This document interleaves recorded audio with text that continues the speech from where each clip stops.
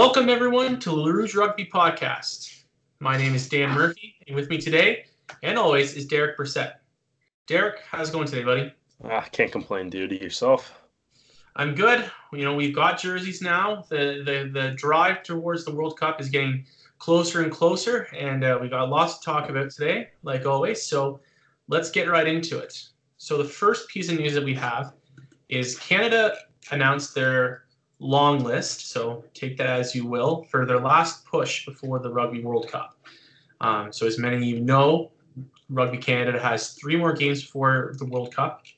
They have their game this weekend against Leinster in Hamilton. They have a game against the BC All-Stars, and then they have a game against the U.S. in Vancouver.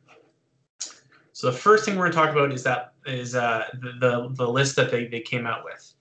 So coming into the roster, Noah Barker, prop, hooker, front row extraordinaire. Dustin Dabrowski, back row, plays flank, but he played a little bit of 8-man during the ARC as well. Andrew Coe, which is an interesting one, 7s player, 15s player. He's been jumping back and forth the last few years. Played a few games for the Ontario Arrows during their exhibition season. One interesting name that I saw was Doug Fraser has been added to the list. He's been someone that I've enjoyed watching, but injuries have kind of caught up with him. He played a few games for Austin Elite before injuries derailed his season, so it's nice to see him back on the list. Will Kelly, the young fly half, was also named to the team. Also under Rugby Canada is also with the Arrows, so nothing official was announced, so that's an interesting little tidbit. Derek can kind of talk about that a little bit more.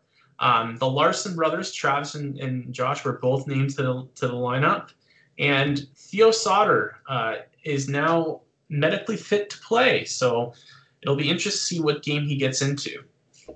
So Derek, who from this roster announcement is someone that you really think could take advantage of the opportunity of being named and playing in some of these games? Well, I think the big ones. I think Theo Sauter.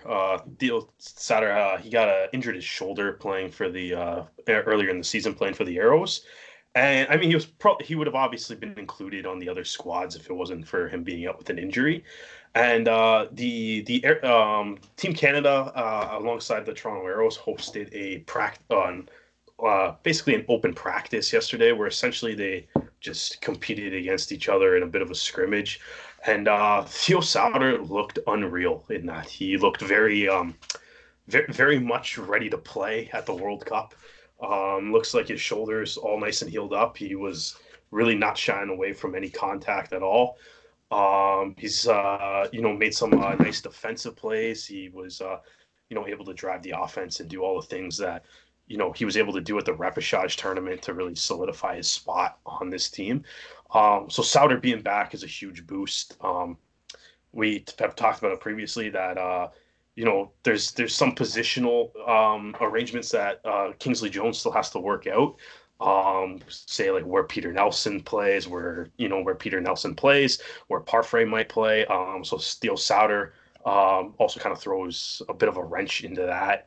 But Peter Nelson has been looking pretty solid at fly half as well. So it just kind of creates more competition for guys. And at that practice yesterday, you could definitely see it because like a lot of those guys were playing like guys that don't have their spots locked down yet. It was a pretty it was one of the more intense practices I think I've seen. Everybody was going 100%. There was some pretty like big hits and things. So Sauter definitely made an impact in that game last night, and he's definitely putting his hand up to get selected to the squad going forward. Noah Barker, I think, is also another interesting one. We've talked about it earlier, where none of the front row guys are really putting their hand up slightly higher than any of the other front row guys. They've been I wouldn't like nobody's playing poorly or anything, but nobody's really doing something that's like taking the 1, 2, or 3 jersey and running with it. So Noah Barker being able to, go prop and hooker, is, it's just the kind of another wrench. Maybe Kingsley, maybe he's, we're just kind of trying to see who, if somebody can run away with one of those jerseys. And again, Barker just adds some of the competition to it. Uh, Will Kelly is basically a Toronto Arrow. He was with the team the entire season, which is why he's listed as a Toronto Arrow. He just didn't get any playing time. I believe partly due to some form of contract dispute, but maybe not a contract dispute, but something to do with his previous contract with the Dragons. Although I could be wrong on that, I'm not 100% sure, to be honest with you. But he was with the Arrows the entire season, basically. It's nice to see him back in the lineup. That's a big opportunity for him too. Another position that we have said that is very, contested, and we're not really sure what Kingsley Jones is going to end up doing. And then we're not really sure what Kingsley Jones is going to end up doing, but that's the fly half. Will Kelly, it could be McCrory, it could be Peter Nelson, it could be O'Leary, and now Kelly gets thrown into the mix as well. Doug Frazier, again, it's a center. It's been another position that we haven't really been completely blown away with. So that's, maybe it's just taking a look at some other guys here. Both of the Larsons, the scrum, the packs, I think might be a little bit more locked down. But you need some depth. And at the end of the day, there's 3 more games before the World Cup. And what Kingsley Jones was talking about yesterday was that all of these additions just kind of add some depth to the roster a little bit. And there's 3 games before the World Cup, which means there's 3 games where somebody could get hurt. So it's it's good to have like those guys that might have to be the player that steps up in the event of an injury around the team ahead of the World Cup. So it's always good to have a few more guys around. So. For sure, and it's interesting with guys like Andrew Coe and the Larson brothers. The lock situation, the wing situation seems to be Canada's stronger points. So my next question for you is, which of these guys do you think were brought in only to play against the BC All-Stars? Because in all reality, that game is going to be for fringe guys to say, I can make an impact either off the bench or try to steal someone else's spot in that U.S. game. You're not going to put Tyler Armstrong, you're not going to put Evan Olmstead, you're not going to put DTH, Vandermeer, or Jeff Hassler into those games against BC All-Stars, who are just guys who play in the BC Premiership and maybe some university guys. So who do you think, either that are in the lineup or are on the roster or were just named that we just listed off that are definitely going to be playing that game and should really try to take advantage of it? Well, do we mean only playing in that game? Because Theo Sauter's probably gonna play in more than just the BC. I think he's the exception. Again, I think that the Larsons will definitely be playing that game, and again, Dabrowski, Barker, I think that's a game where they're probably going to be starting playing a lot of time. That's just the fact of it. They haven't had the opportunity with the PNC, and they are fringe players for this World Cup. They don't have as many caps. We know Kingsley Jones is a man who has been picking based off of what he knows. So these guys really need to show it, and I think that's something that is important for these guys to take that advantage. Well, I think when I was talking to Kingsley Jones last night or Tuesday, depending on what day you're actually listening to this, he sounded like he was pretty impressed with both Sauter and Coe, at least as far as the guys that really stood out to him amongst the new group that came in. So I think Coe and like we said, Sauter's a bit of a different position because he was hurt. He should be on this team. Maybe not clearly on this team, but he should be on the team. But Andrew Coe, Coming over from the sevens program, it's like you really got to give him like a good look, I think. And Kingsley Jones was super impressed with him, so I wouldn't be shocked to see him get into a couple of games here, just to see how he ends up panning out. He should definitely be competing for a spot on the back Mm-hmm. line. So, um, yeah, so I think Cole definitely gets in. The other guys, like I said, it's like I think a lot of these moves are sort of like depth and injury related. So it's so like it'd be interesting to see if it's like Noah Barker. I think would be interesting to see get into a game as well, whether it's against BC or against Leinster, the Eagles as well. So yeah, I think like I don't think you bring a whole lot of players necessarily to just have them sitting around. There's the roster ultimately for the World Cup. You got basically 3 games to figure out who your 31 is going to be. Yeah. Canada right now sitting at about 40, is it 42 names. So like yeah, so you gotta cut 11 guys. So I think so there's still a lot of work to be done as far as determining who's actually on the team, and I don't think you would bring players in just to sit around and be cannon fodder for like practice tackling dummies or anything like that, right? And the other point going off of what you just said is, am I going to want to have these injury replacements maybe sitting in Japan or in Canada practicing this summer with their club team, or do I want them practicing with the national team? Even if Will Kelly or Doug Fraser or Dabrowski, Noah Barker, or the Larsons, if none of them even get into a game, these next 3 games, I'm still going to want them practicing with us because it's going to be better than what, the Peterborough Pagans or, the Toronto Scottish or what team have you that's a club that's going to provide. Even the Ontario Blues aren't going, or the Prairie Wolfpack, they're not going to be providing the same level that the national team is for in terms of physiotherapy, just in terms of practice intensity. And you want these guys to be able to provide that, to also provide that as a complement to your guys who are already going to be playing. So I think that's a good point that you just mentioned. So we also have to talk about the guys that have been taken out of the picture. It seems like permanently. You never say never. Again, like you said, injuries happen, but this seems to be kind of the final nail in the coffin.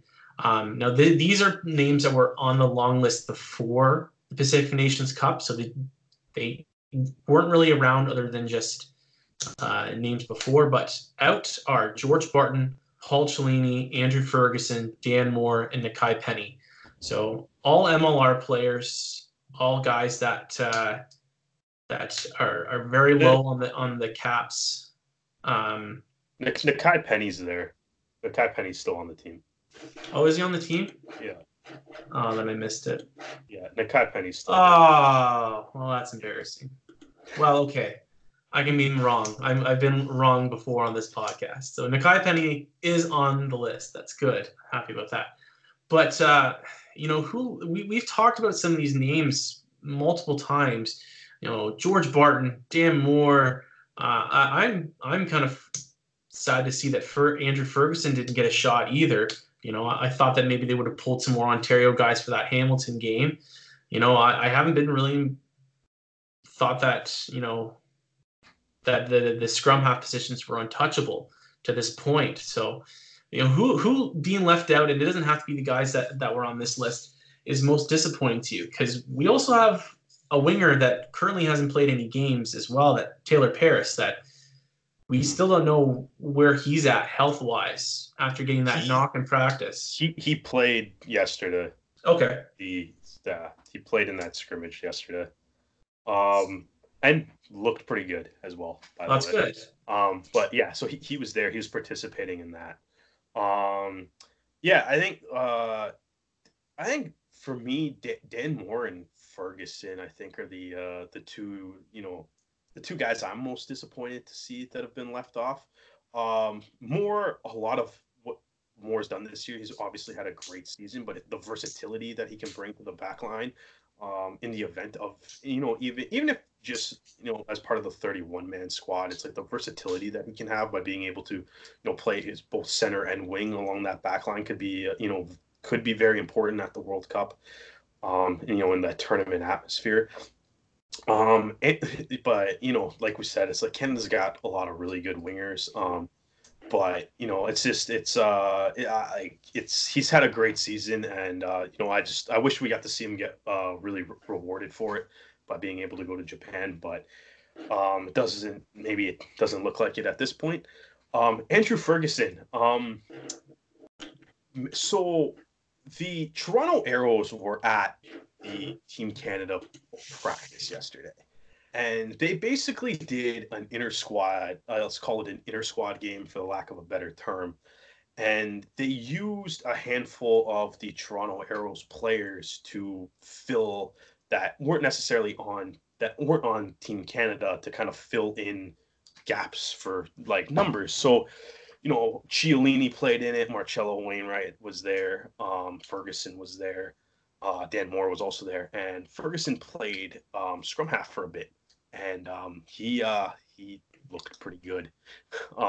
So in the game, so that one's so yeah, it's like you said, it's like you can never say never for some of these guys, but like they yeah, like Ferguson looked pretty good in the game last night. At least I thought he was able to move the ball like really well and kind of drive offense. And then the team he was on started to get a little bit more of an edge when he was there in the total control. Ferguson's fly half for a bit was also Shane O'Leary. The previous Shane O'Leary had Jamie McKenzie in the first part of that game.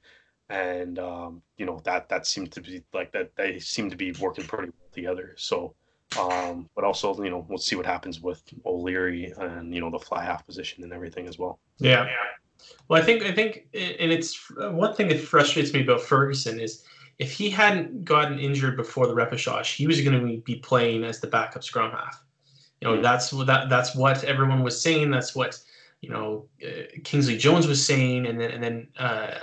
He had an arm injury. They had to have surgery, and he missed his chance to play. And I wonder if not having the international experience, not getting picked for the ARC and playing with the Arrows, really soured the mind of Rugby Canada. And I know it's not the same level of competition. I know Major League Rugby is not the same level as international test matches, especially the PNC and the ARC, more for the PNC. But I don't see how looking at Andrew Ferguson's season and saying, I don't think that he didn't deserve a shot to play at least one game. We've said this about Dan Moore. We've said this about George Barton. And I just feel like we're just leaving these guys, high and dry. But, we can't complain over sour milk. It's over. Maybe we will see it because of some injuries. Who knows? But we're going to move on because a hot topic in Canadian rugby was about clothing. Jerseys, in fact. Rugby Canada, along with Canterbury, announced Rugby Canada's World Cup jerseys. And, it's funny, Brock Smith, who does the communications for the Toronto Arrows, perfectly described how my reaction was. It was very knee-jerk. Brian Ray posted a photo that was given to him of the home jersey, and everyone immediately reacted, and it was not well received. Mm-hmm. But Rugby Canada then posted more detailed photos, and what we found out is that photo that Brian had was the child replica version, so it wasn't as detailed. I found the jerseys are actually quite beautiful, especially the black one. And we all know Derek loves the black jerseys. We mentioned it in the last episode when they played against Tonga. But one thing that people have been mentioning is it's still very similar to the English kit. It's still the same shape of all the other Canterbury jerseys. Mm-hmm. So my question to you is not take the design out of it, the shape and the format, the longer back, which kind of looks like a yoga shirt, which is just strange to me. Is it a cop out for Canterbury to do that, to say, hey, we're going to get everyone the same jersey but make them look a little different, especially when you look at George's jersey, which take the maroon and it's England's kit. Like it's That that that, very that was similar. the Photoshop. Like you just kind of changed the slid like the The gradient gradient, color. You yeah. just yeah, exactly. Well, I thought like I saw I saw some people joking around on like the Reddit page with the announcement. It's like Canada has to wear a black jersey because if they went with white, they would look like England. Um, right. Like there's one I think with the Canadian kit, the black jersey is beautiful. Like Canterbury template or not, it's amazing. They played with it against Tonga. It looks so good in action. I think like they honestly they should wear that for every single game. I don't know how they can figure out how to do that against the All Blacks, but they should try to figure out a way to be like, well, yeah, they should figure out a way to wear that every single game. You know what? I Maybe like maybe I it's like the maybe All that's Blacks white kit. I do like the All Blacks white yeah. kit. So maybe they Maybe can that's the convince me. thing we need to throw the All Blacks off is we got to figure out a way to we wear black and then it throws the All Blacks off the game and then they get the biggest upset in the history of sports. Um, but Also, fun fact about New Zealand. So we're going into basketball for a quick second. Like the New Zealand basketball team is called the Tall Blacks. yes, that That is a is fact. hilarious. I found that out because Canada beat them twice. So hopefully that's a good omen for the World Cup. Anyways, Yeah. continue. Yeah, so it's like I think like those jerseys look good. I do like the red one. It also looks I like the little sublimated like maple leaves they have on the shoulders. I think Yeah. that was good. And it looks like from the pictures it has like we stand on guard for thee written in the collar or Oh, something that's like cool. that. Which it's just one of those touches that I like. Just kind of gives that little like country personalization to it. As far as the other Canterbury jerseys, it's to be honest, it's not that like it's not that the design's bad. It's like it's not that you look at the England kit or the Irish kit or even the Georgian kit and be like, it's doesn't they're not ugly jerseys or like bad looking kits. It's No. just there's that element of just like they all kind of look the same and which is the I guess the disappointing thing with it being the World Cup is that they all kind of look the same. But Canterbury has been doing it for a while though. There's previous World Cups where they've all kind of used templates and stuff as well. And I mean like most professional sports leagues and team stuff use templates, but it's like you can make them like look different. Like if you look at kind of like the NBA, the NHL, every single one of those teams uses the same jersey. It's just the way you design it, you can make it look unique and stuff to yourself. Um, the only thing I think the worst thing for I think the reason really why people are in general is hating on this Canterbury template is because some of the jerseys that Canterbury has it made for this World Cup are unreal. Fiji's, I believe, ISC jersey with like all of like the native art and stuff on the native tribal art on the sides of the kit looks amazing. Uruguay just Oh, unveiled their jersey.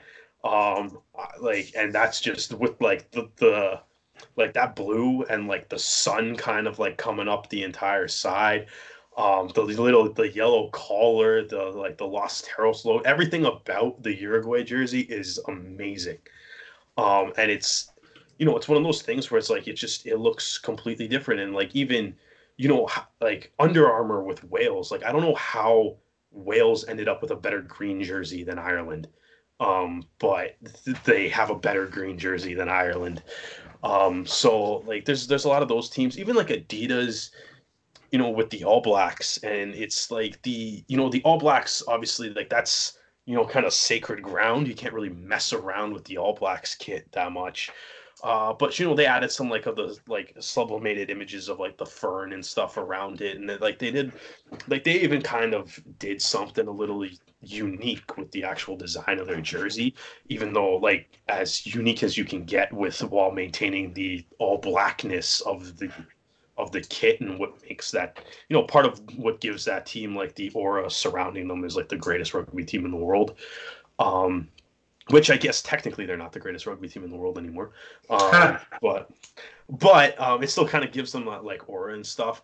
France had the the Le Coq Sportif jersey, which also looks really good. It's in my opinion, it's one of France's better jerseys as well.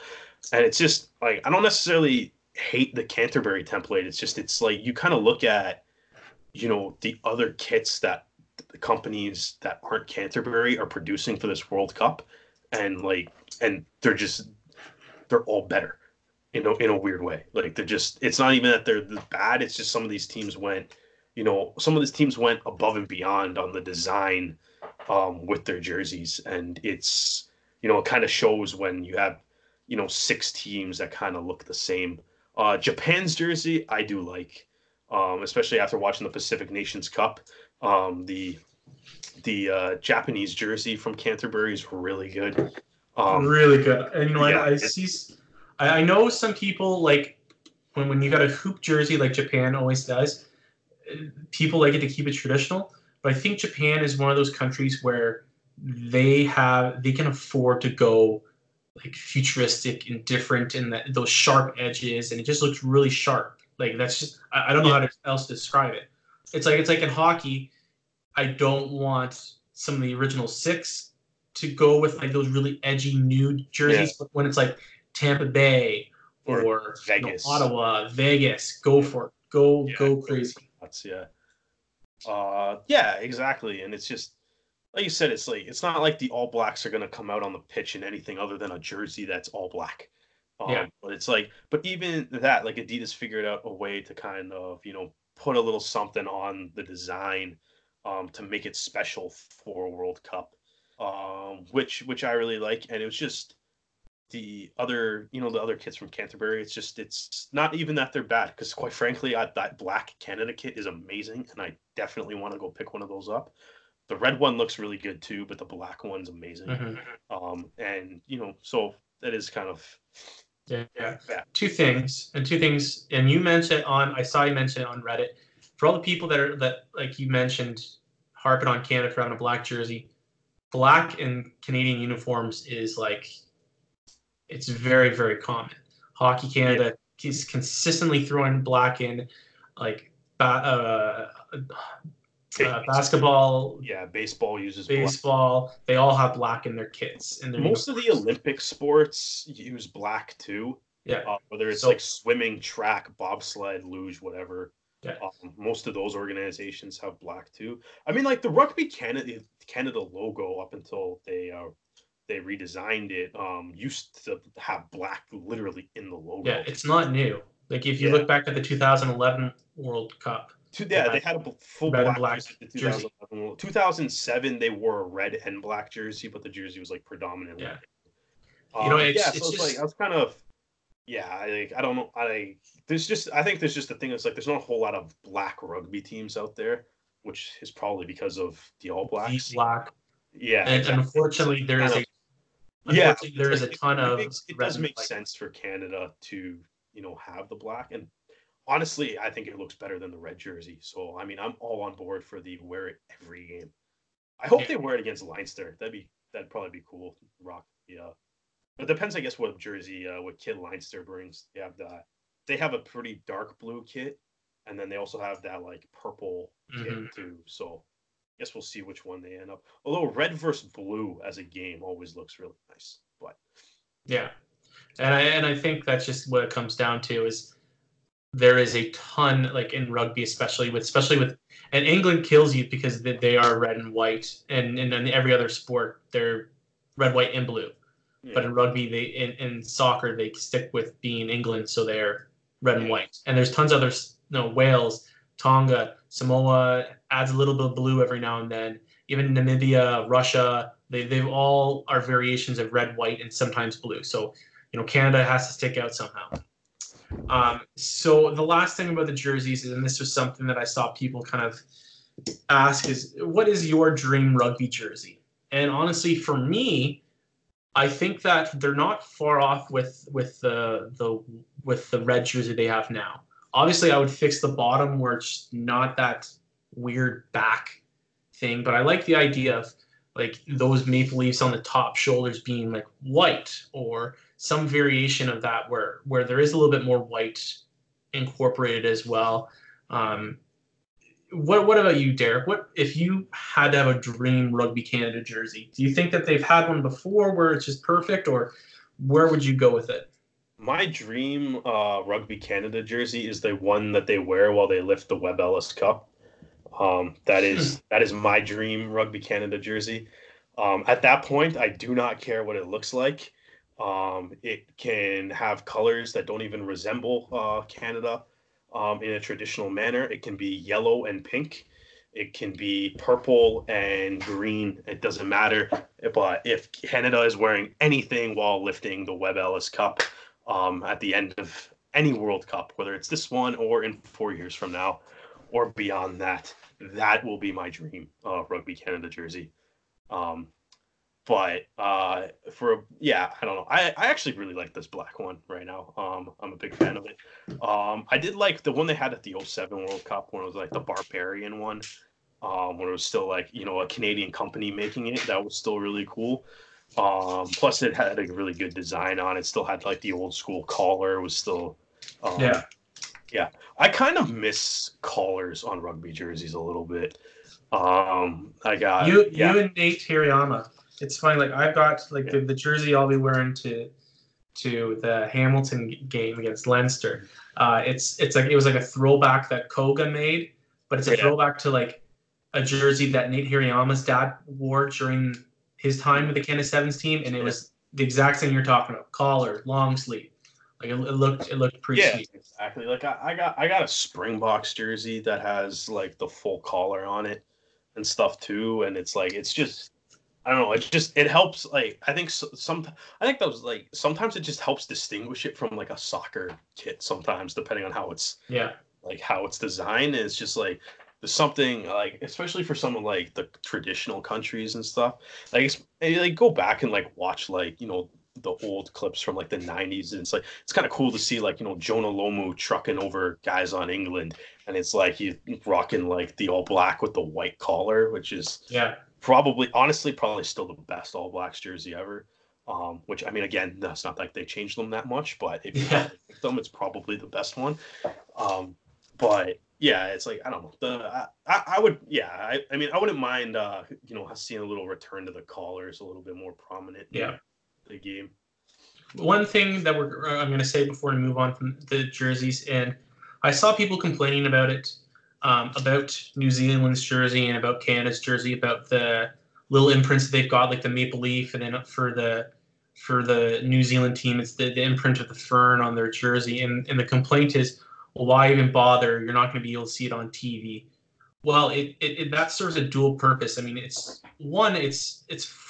frankly for the players to enjoy as well. Like to look at the jersey and be able to physically see that and say, wow, that's a little detail that's pretty sweet. Yeah. But it's also for the fans as well that are going to be buying this product. You've got to sell a product, and again, little details really add up in the end. But we're going to move on because this isn't a fashion podcast. Otherwise, it could be, but thank God. You might need other people to run it, but it could be. This podcast can be whatever the people demand it to be. Oh God, I don't want to think about that. Moving on though, so Leinster was kind enough to post their roster today, which is pretty sweet. So they didn't really name a starting lineup, but we do have an idea of who is traveling to Canada to play, hopefully. So it's a pretty young lineup. Again, everyone knows the star players are all with Ireland right now. But 6 of the players named to this roster were in the lineup versus the Saracens in the European Championship. Only one person started in the game, Scott Fardy, and he actually got a yellow card in the game. He was the number 6 flanker.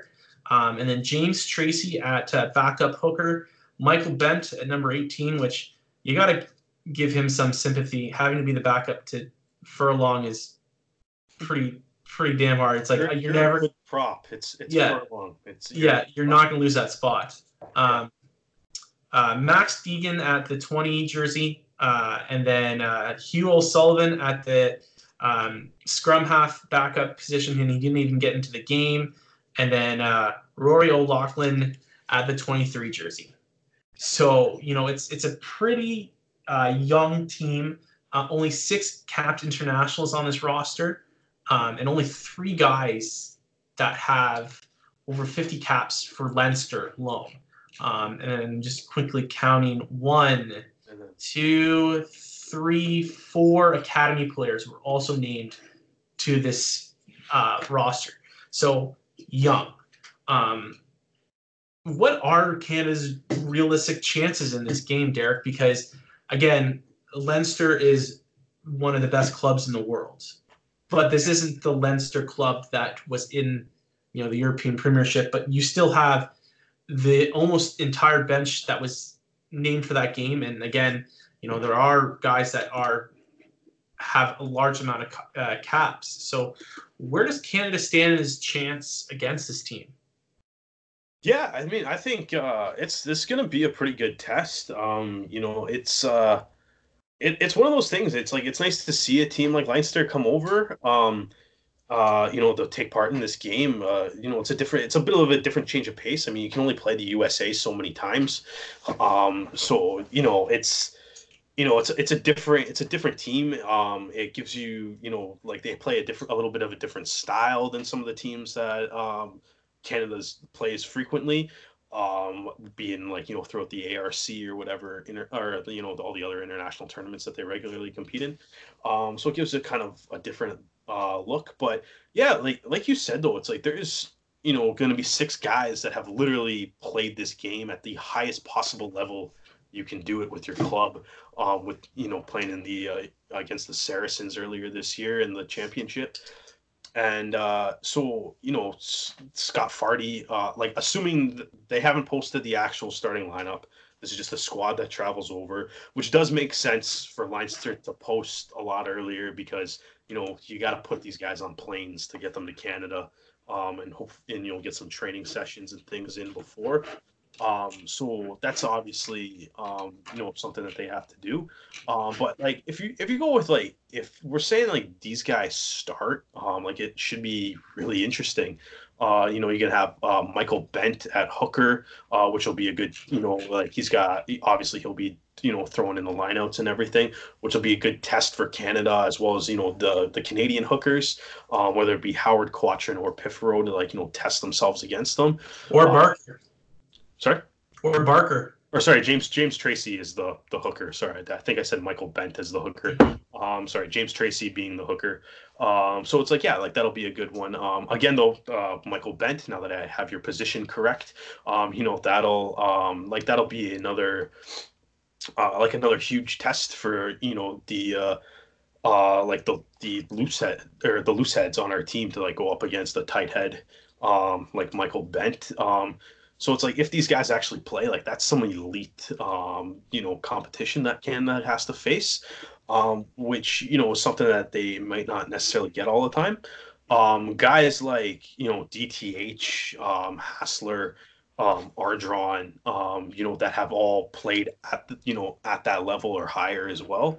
Like we're probably going to be looked on have some pretty big games or on Saturday. So as far as they have a handful of their academy players. They have only 6 guys have been capped internationally.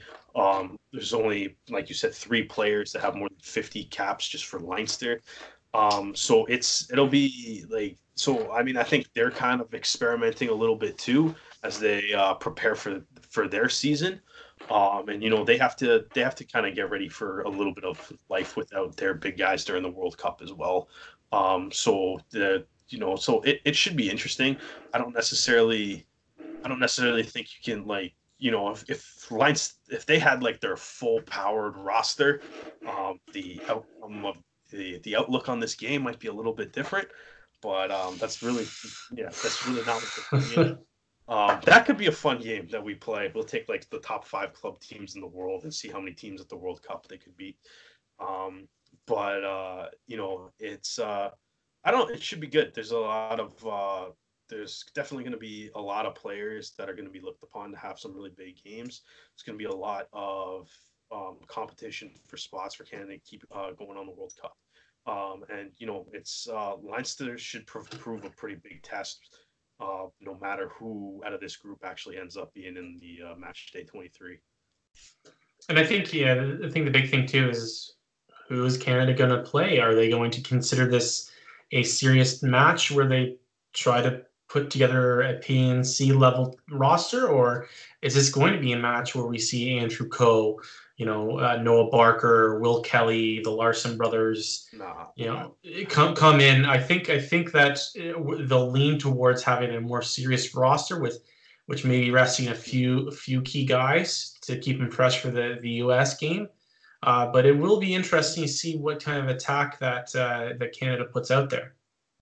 Yeah, I think if I'm Kingsley Jones, I think I'm, obviously there's still a lot of guys that are battling for positions, but I think you really are trying to put your best foot forward with a roster in this game. Just because like you don't want to go into the World Cup being like, winning one out of your last six, or right, or it's just like you want to probably use these last three games here to start building some positive momentum heading into the World Cup. It's you came out of the PNC, went 0-3. There was a lot of there's a lot of stuff to work on. I think we both agreed that Canada did get better as the tournament went on, but obviously still didn't come away with a result.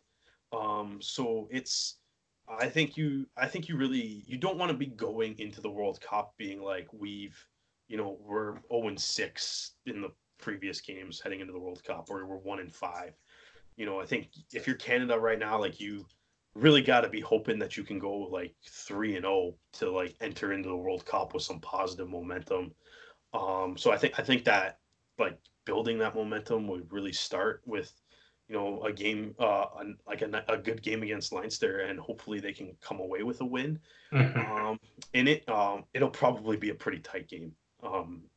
So but yeah, so that would be my outlook. I think you got to put your best foot forward with this team, and try to get that win to start building a lot of positive momentum that's actually also tangible, not just saying we're getting better every week and stuff, but actually being like, look, we're starting to actually win games now.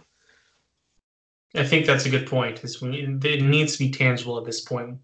I don't need to see tiny improvements. I need to see an actual rolling ball of momentum. Even if it comes down, they win 2 games and lose a tight one against the US. I'm fine with that because we'll see progression. Well, that's even the other thing too. It's like if they, I mean, we could talk about this later. If they lose against Leinster, though, do you just send out your best lineup and like murder the BC All Stars? Like, just be like, let's, like one of those like U.S. college football games where like the big school just like gets to pick on like a D2 school and run up like 80 points on them. Just to, like my only issue with that, and I love the idea because it's just so jerky. It's a jerk move that like I love it. My only problem with that is if Tyler Ardron or Phil Mack or DTH or Hassler or whoever slam dunk choice you want to pick gets hurt in that game. I don't know if I could deal with that personally. If you're gonna risk, there is that, but it's like you need. I mean, hopefully they get that win against on this Saturday, and you can use the game against the BC All Stars to maybe like give some of the fringe guys, the guys that might be cut, like a last look. But if not, I think maybe you do want to like make sure you're like walking away with a win, giving some guys some confidence and stuff. Yeah. But I mean, obviously we're kind of jumping ahead of ourselves here. So let's jump ahead and worry about things that haven't even happened yet. Yeah, exactly. Yeah, who should start against the All Blacks? That's what this whole podcast should be about. Winner gets to keep the black jerseys. Yeah, that's the bet. That's the bet we make. Yeah, winner gets. But yeah, I think like Leinster, like it should be a good game. I hopefully they start building some momentum. So I would expect to see maybe I wouldn't say like the final roster because I think there's still like a lot of positional battles and stuff to be had within the next 3 games going forward. But I like you should I would want to see DTH. I'd want to see Taylor Paris in the lineup. I'd want to see Ardron there. I would want to see it should be a solid lineup for Canada, I would imagine. I just want to see them personally as a fan. I've only seen a few of these guys in person, so it'd be a lot of fun to see that. Yeah, I think that's a part of it too, right? Like it is the one great thing about having some of these home games. You get to put on a show in front of your home fans. Be able to run out on the pitch, hear your own anthem, hear the the crowd singing it back at you and stuff, and it's it again, like it helps to just build towards something positive before the World Cup, because it's regardless of how you like really look at it, it's like Canada's been doing a lot of losing lately, unfortunately, throughout the 2019 calendar year here, and I think it would be nice to get some confidence built up. Yeah. Unfortunately, it's been longer than 2019. It's been quite a slow. They won the repechage tournament in 2018. That was a good. It's true. We had a good little bubble there. They were winning games. It's a good point. Important games and important. I know we talked about that on a previous podcast, but those are tough games to play in. Those are like that's a super high level and stuff. Regardless, like no matter which way you look at it, you're playing elimination games in the World Cup a year before the World Cup even happens.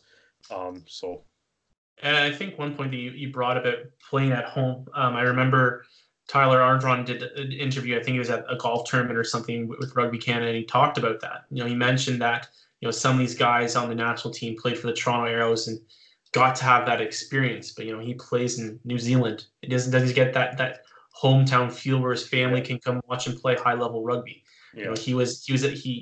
If spoiler alert, I'm from Peterborough, so seeing Ardron at the club with the kids, and it's obviously something that he doesn't get to experience, a whole lot, being a local celebrity somewhere where people really are proud of what he's done.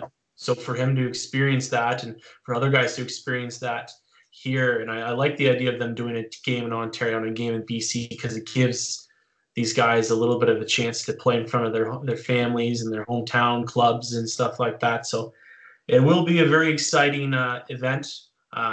Again, both Derek and I will be there. Derek's going to be looking a little bit more professional, but I'll be there in a Team Canada jersey, and I'll be there in a sun safety hat from the Pagans. So if you want to come talk to us, feel free. If you got questions, or if we said something that really pissed you off, just come let us have it.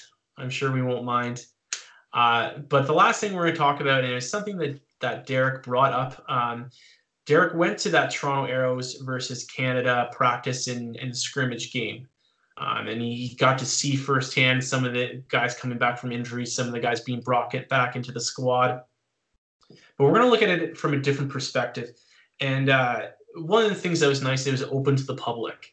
And what kind of impact do scrimmages and stuff like this have on the rugby community, Derek? Yeah, like it was one of those things where it's like it was really cool, like little atmosphere to see. It was just at Appleby College in Oakville, which they got a really nice rugby pitch there.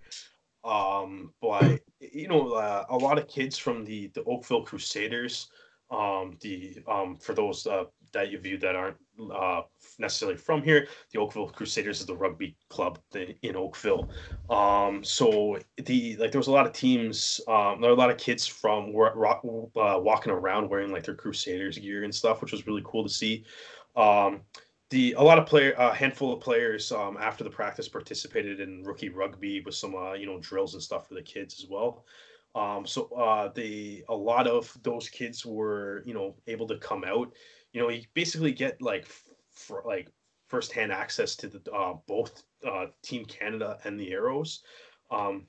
So that was really cool to see, because it's one of those things where it's like from the MLR point of view, where it's like you can you're turning a lot of kids into like hopefully turning them into like lifelong rugby fans by constantly exposing them to their team and everything. So it's like I think it's a really good thing for both the Arrows to one participate in that. The Arrows, so at the game, so it's like it wasn't to say it was Arrows versus Canada is a little maybe not the best way to word it. The squads were mixed, but the squads were mixed, so it's not say like strictly Canada versus the Arrows is probably like the wrong way to word that. But the one of the teams for in the inter squad game. So one team wore the Team Canada training kit, and then the other team wore the Toronto Arrows blue kit. So like if anybody that came out to that game, just even for like Arrows branding and stuff, like you get to see it looked like Team Canada playing against the Toronto Arrows from at least from a visual perspective, which was really cool to see. Bill Webb, Mark Winokur, all the other staff, were going around doing, promotional stuff, trying to promote the team, getting people to come out. And but beyond like the actual great like community impact that an event like that has, where the players can stick around, sign autographs, talk to fans, a little it's a little bit of a more personal way to get the community involved and promote both teams realistically. But the one thing that you can really kind of see the advantage of having professional rugby in North America now, with like this practice. Like Team Canada was able to utilize MLR, the Toronto Arrows, to essentially it was like an inter squad game. It was a scrimmage, but it was intense. Like every guy on that field was going 100%. There was some pretty big hits thrown in the game, as well. And it's like, but you were able to, Team Canada is able to use a professional team to train against. So even like the Arrows players that either recently got cut from Kingsley Jones's squad, or guys that weren't on that squad to begin with. Like one for the guys that weren't on the squad, it's like you can expose them to the highest level of like basically test level rugby, for the first time, if they haven't had a chance to earn a cap for Canada or something yet. But it also, what the scrimmage allowed to do though, with even having like a lot of the Arrows guys on the other side, is it really allowed Canada to work on some stuff that if you don't necessarily have like the numbers to do a full like a full inter squad game like this, like they had guys subbing in and out, like so there was like a plenty of numbers to have it that they probably wouldn't have had with the Arrows, but they did, especially in the second half, I guess to call it, of that game. They started to do a lot of work on lineouts, and that's we've talked about it personally. That's an area that Canada seems to really need to get better on. And they towards the end of the practice stuff, so like Kingsley Jones really started like hammering at that, where if there would be whether it was be a try would get scored and they would restart it with like a line out, after, just in order to get everybody working on that. They would have they would do like one line out on one side, and then so each team could constantly practice the offensive and defensive side of that line out. They would flip the field immediately, to just go to the other side. So it's like they also were like did a lot of work. It looked like on different lines that the backs can run, to start creating space and stuff in the back row and the back line. So it's like the Arrows gave them that like that competition that they can actually they can work on these things against like professional rugby players, guys that live and breathe and get to train full time, which is something that I don't think the Rugby Canada has really ever had access to. Kingsley Jones did also mention that there was a bit of there was a lot of, the entire Toronto Arrows coaching staff was present at the practice as well. So it was like the Kingsley Jones didn't mention that there was a lot of like, sharing of information between the two sides. So it's, it helps them to like, bounce ideas off of each other and stuff as well. Helps, helps them become better coaches by being able to like work and collaborate together. And a handful of the players yesterday were also saying that, you notice a difference in guys' abilities and stuff between actually having a full season of professional rugby, both prior to like the international window, as opposed to just play the ARC, have a few months of a gap with nothing, play the Pacific Nations Cup, and then you know um, then you have a few months of a gap until like the next international tournament, which is what Canada usually does. But now all of these guys were playing like the entire season, and it's like you really do notice you notice a difference between some of the like the individual players and how much better that they are getting. So hopefully the relationship between the Arrows and Rugby Canada can continue to be strong, and they're able to do these types of things more often, these little collaborative practices, and a little bit better, a little bit more frequently. Obviously Rugby Canada is based out of BC, so I don't know how frequently you can do it, but any time that Team Canada has to play in Southern Ontario, I hope that they get together to do something like this again. Yeah, and I think it's you scratch our back, we'll scratch yours when it comes to the Arrows as well. I mean, we saw it when right before their season started, the Arrows went out west where the weather was better, and they practiced at the at the center there, and then it really helped the Arrows kind of start on the right foot. So I think you're right. I think this is a mutual partnership that can really benefit. And that goes for all the guys that played Major League Rugby on the other MLR teams as well. It's not just like the Arrows players that look a lot better than maybe they have in other years. It's like there's a lot of guys that played for Seattle or NOLA. Like they're also looking like they've played an entire season of rugby to lead up to this point. Like they're coming in at, in much better form than the Canadian side usually does, having a lot of guys that are essentially amateurs on the team. So the Arrows and Major League Rugby as a whole are kind of changing the look of this team, and it's great to be able that they can work together and leverage it in order to also create like a chance, like not only just to help each other get better as a rugby team, and create that the atmosphere of basically simulating the entire game, but also you can make it open to the public. You invite people out, you invite the local rugby clubs and stuff out, and it's like just helps grow the game in like entirely, really. Yeah, which I really think that's a smart practice for both organizations. My next question for you, and it kind of goes off of what the MLR's mandate was for teams joining the league, is that they had to have a community presence and also an academy program. Now, the Arrows are in kind of this situation with the Ontario Blues where an academy isn't necessarily necessary. They definitely do have an academy team that has been traveling. They've played a few games so far. But the Arrows have had a very strong presence in the rugby community in Ontario.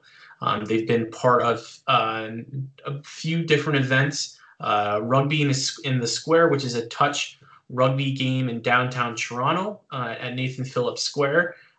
Years before, it was the Wolfpack that had an involvement, very sparingly, but they were there and they provided some resources. But this year, the Arrows and the Arrow players were involved, including some of the coaching staff. So that was really good to see. They supported high school events and high school OSA events, which is the high school sanctioned tournaments. Gave out shirts that were man of the match shirts and helped run it a little bit and give some support to high school rugby. And this past week, they also helped at a rookie rugby program, which was in Whitby, I believe. So they did another one after the practice too. oh, awesome. Right. Yeah, they did another one after. So it was like a lot of the I know like I tweeted out like a picture of them with a bunch of like kids from the Oakville Crusaders and stuff. It's like a lot of those kids went up and did like the rookie rugby thing after. A handful of players stuck around and like led drills and stuff through it for that as well. Yeah. It was like they did So it that. was They did that after the main practice. after the practice, Yeah. which like whenever I was done rugby practice, I just wanted to go to bed. So kudos to those professional athletes. I know, but yeah, they're in they're in a slightly better condition than you are. Yeah, but then they're playing against guys who are also in better condition. So I think that levels out a little bit. But Yeah, my question to you, Derek, is how do you feel about the approach the Arrows are taking? Because you look at other teams like Houston that have been touring their academy side and have had a little bit of success with them. How do you feel about this more community approach, trying to grow the sport through the grassroots that the Arrows are taking? Because they could definitely put more time and resources into having their academy team travel and play teams. But what are your feelings about this? Well, I mean, I don't know. I think developing an academy team and like growing the brand of your team is maybe two different things there. I think ideally you obviously My point is more that the Arrows have definitely taken more of a focus on one of those two things. I don't say you have to pick one or the other. I just think that the Arrows have definitely chosen to put more resources into one. Yeah, I think ideally, to have the academy team and stuff playing is obviously a good thing. But that's that helps obviously develop those guys that are maybe fringe players, get some of them more playing time. The Mitch Richardson, Johnny Sheridan's, of the squad. So like you can have those guys. To have those guys playing more games is obviously beneficial to you as a like to you as the actual professional rugby club. You want you want the guys that you have playing rugby more frequently. But I think like especially like in the off season of the league, I think the league as a whole, like if you had some like a handful of like academy games and stuff, to be able to just to keep the league in people's minds just by playing a little bit more.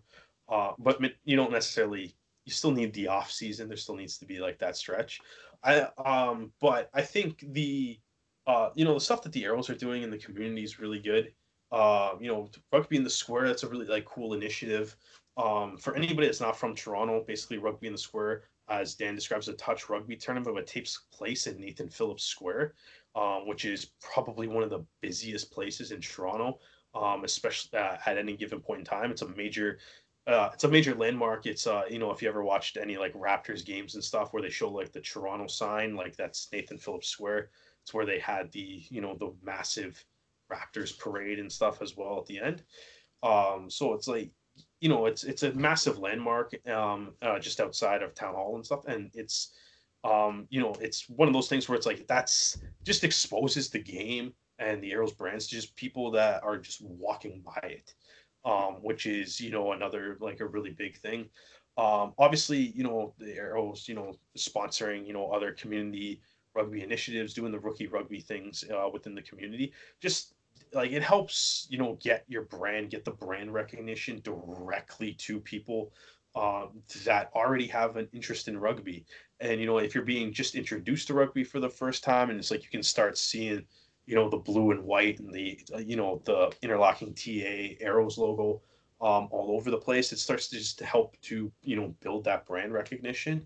I think one thing that I think I could be wrong. I think on Twitter I saw San Diego like host San Diego Legion hosting like watch parties for Team USA games, which is another thing that it's like I think honestly I think that's a really great idea, just because it's like you can again you keep building, you can use something like the World Cup and the preparations to the World Cup to help just keep MLR like in people's minds, whether and hosting watch parties and stuff for hopefully like that continues going forward. I know like the World Cup being in Japan, isn't, maybe depending on what part of the country or the continent that you live in, I guess, isn't the most time zone friendly place.